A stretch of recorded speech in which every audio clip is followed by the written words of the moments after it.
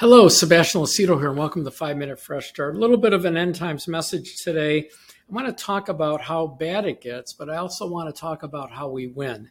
So in Luke chapter 21, verse 25, Jesus is answering the three questions that we see in Matthew 24 and here in Luke 21. What will be the sign of your coming, and what will it be like at the end of the age when you return? Luke 21 says, and there will be signs in the sun and the moon and the stars, and on earth the stress of nations with perplexities, the sea and the waves roaring, men's hearts failing them for fear and the expectation of those things which are coming on the earth. For the powers of heaven and earth shall be shaken. They will see the Son of Man coming in a cloud with power and great glory. And when these things begin to happen, look up, lift your heads, because your redemption draws near. So this is the end times. This is the tribulation period. We see it in Matthew 24. We see it several parts of the Bible. There's wars, rumors of wars, pestilence, famine, upheaval in nature. There's war is going on with I believe, nuclear weapons. And so men's hearts will fail them for fear for the things that are coming on the earth. And so it's a bad time. But not for us, because we know what's happening. He told us in advance so that we could prepare. He told us in advance so when it happens, we can stay fruitful. He told us in advance because we know that at the end of this, what does it say? Then you'll see the Son of Man coming. At the end of this, we know that Jesus returns. In fact, in 1 Thessalonians chapter 4, it says, and we're all going to experience this, whether we're alive and dead. Listen to it with that lens. For this I say by the word of the Lord, that those that are alive and remain until the coming of the Lord, so those are on earth, will by no means precede those that are asleep or physically dead. For the Lord himself will descend from heaven with a shout, with the voice of the archangel, with the trumpet of God. The dead that have died in Christ will rise first, and then those who are alive and remain will be caught up together with them in the clouds to meet the Lord in the air, and thus we shall always be with the Lord. Therefore comfort one another.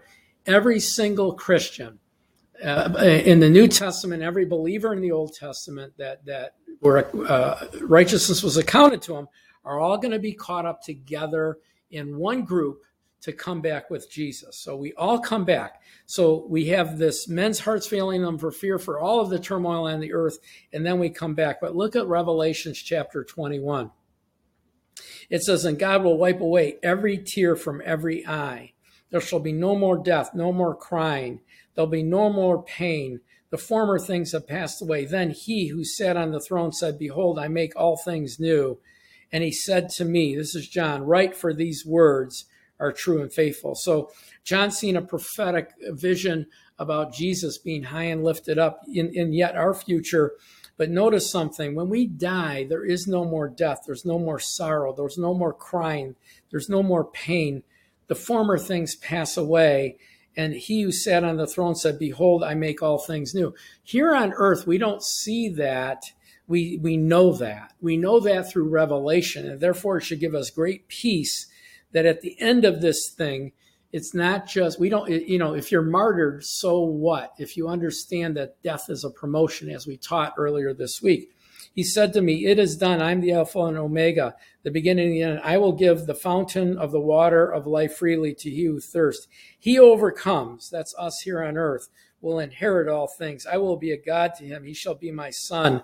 But the cowardly, unbelieving, abominable, murderers, sexually immoral, sorcerers, idolaters, and liars will have no part, and their part will be in the lake of fire, which is the second death.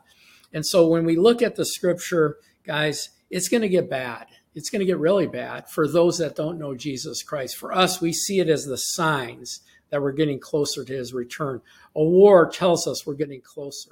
Famine, pestilence, earthquakes tells us we're getting closer. And we know that we're close. We know through the prophetic clock in Israel, we know we're close. So no matter how bad it gets, just understand we win all the time. Well, thank you for joining us today. Please consider becoming a member of our ministry. Go to our website, hit the member button, watchersoftruth.com, hit the member button, and join us as a free member. You'll be logged in our database. You'll get a couple of emails with notes every week and a blog every week at least. You'll find out what's going on in the ministry. And so, again, go to our website, become a member. So your name and email address, we don't sell it, give it, or use it for any other purposes. And the second thing is you can join us as a partner for $10 or more. Hit the donate button, go to the website, hit the donate button, join us as a partner. Give us $10 or more a month. Join us on our mission to teach God's word as we join you on your mission to know God's word. God bless you guys and have a great, great day. Thanks for watching.